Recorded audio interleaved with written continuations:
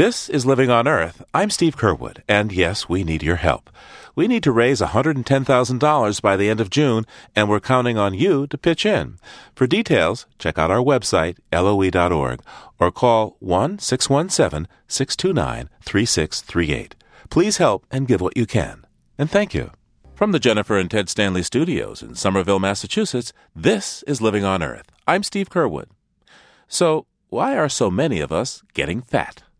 A majority of Americans are overweight, and a third of us are medically obese.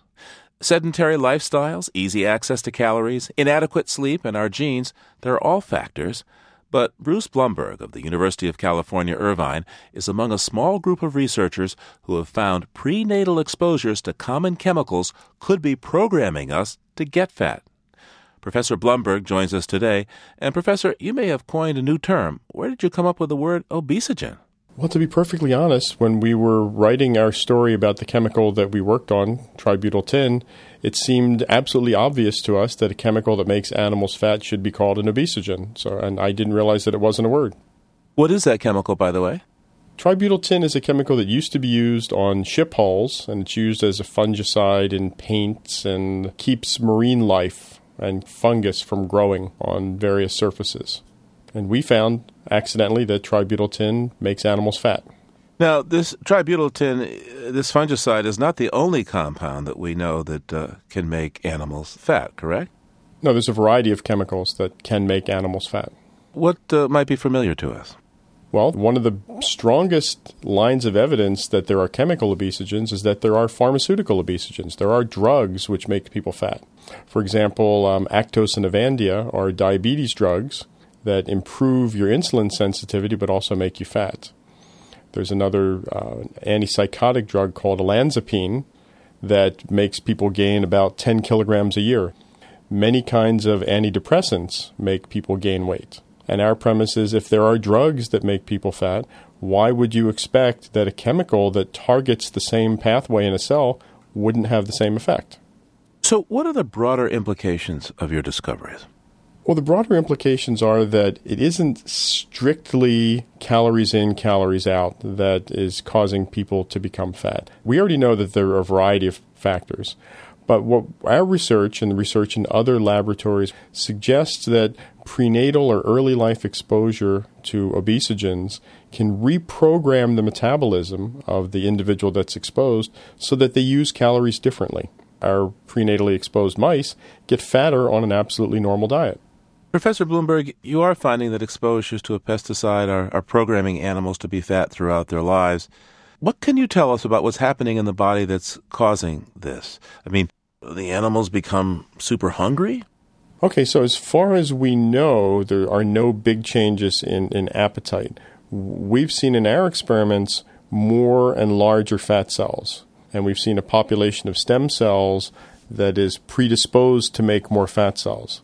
That's with tributyltin.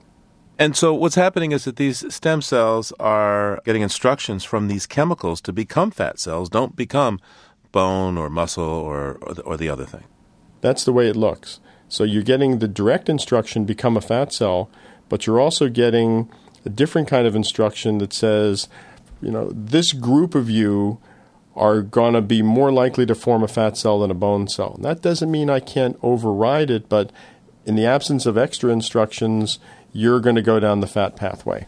So there's a two-tiered process here. One is sort of a pre-selection process, sort of nominating cells. The chemicals nominate a cell to become a fat cell, and then the chemicals can also then promote that pre-fat cell into a true fat cell. That's correct.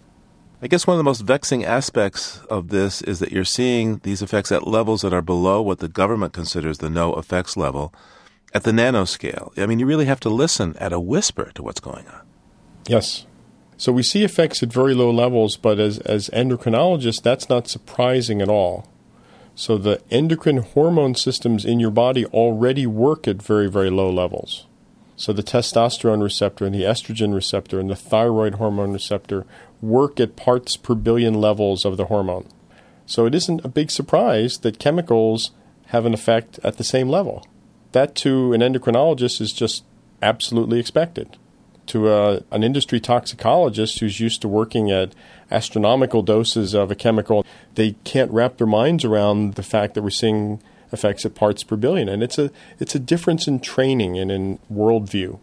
So how reversible are these results? I mean, once these animals have had the exposure and developed the fat cells, how can they get rid of them?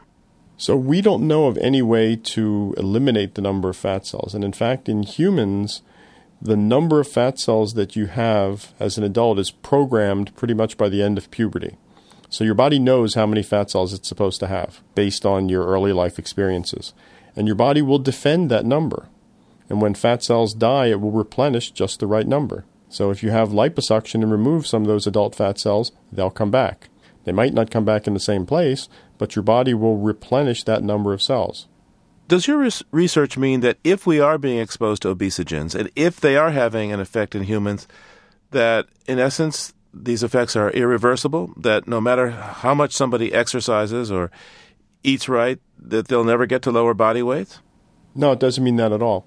What it means is that the person who's been exposed is going to have to work harder. But I would never ever say that obesogen exposure dooms you to be fat. What it does is it dooms you to be predisposed. So it dooms you to have a metabolism that tends to store calories more effectively than to burn them. And that means you have to watch what you eat more, you have to exercise more, you have to try harder than someone who's not been exposed. Bruce Blumberg is professor of developmental and cell biology in the School of Biological Sciences at the University of California at Irvine. Thank you so much, sir. You're welcome.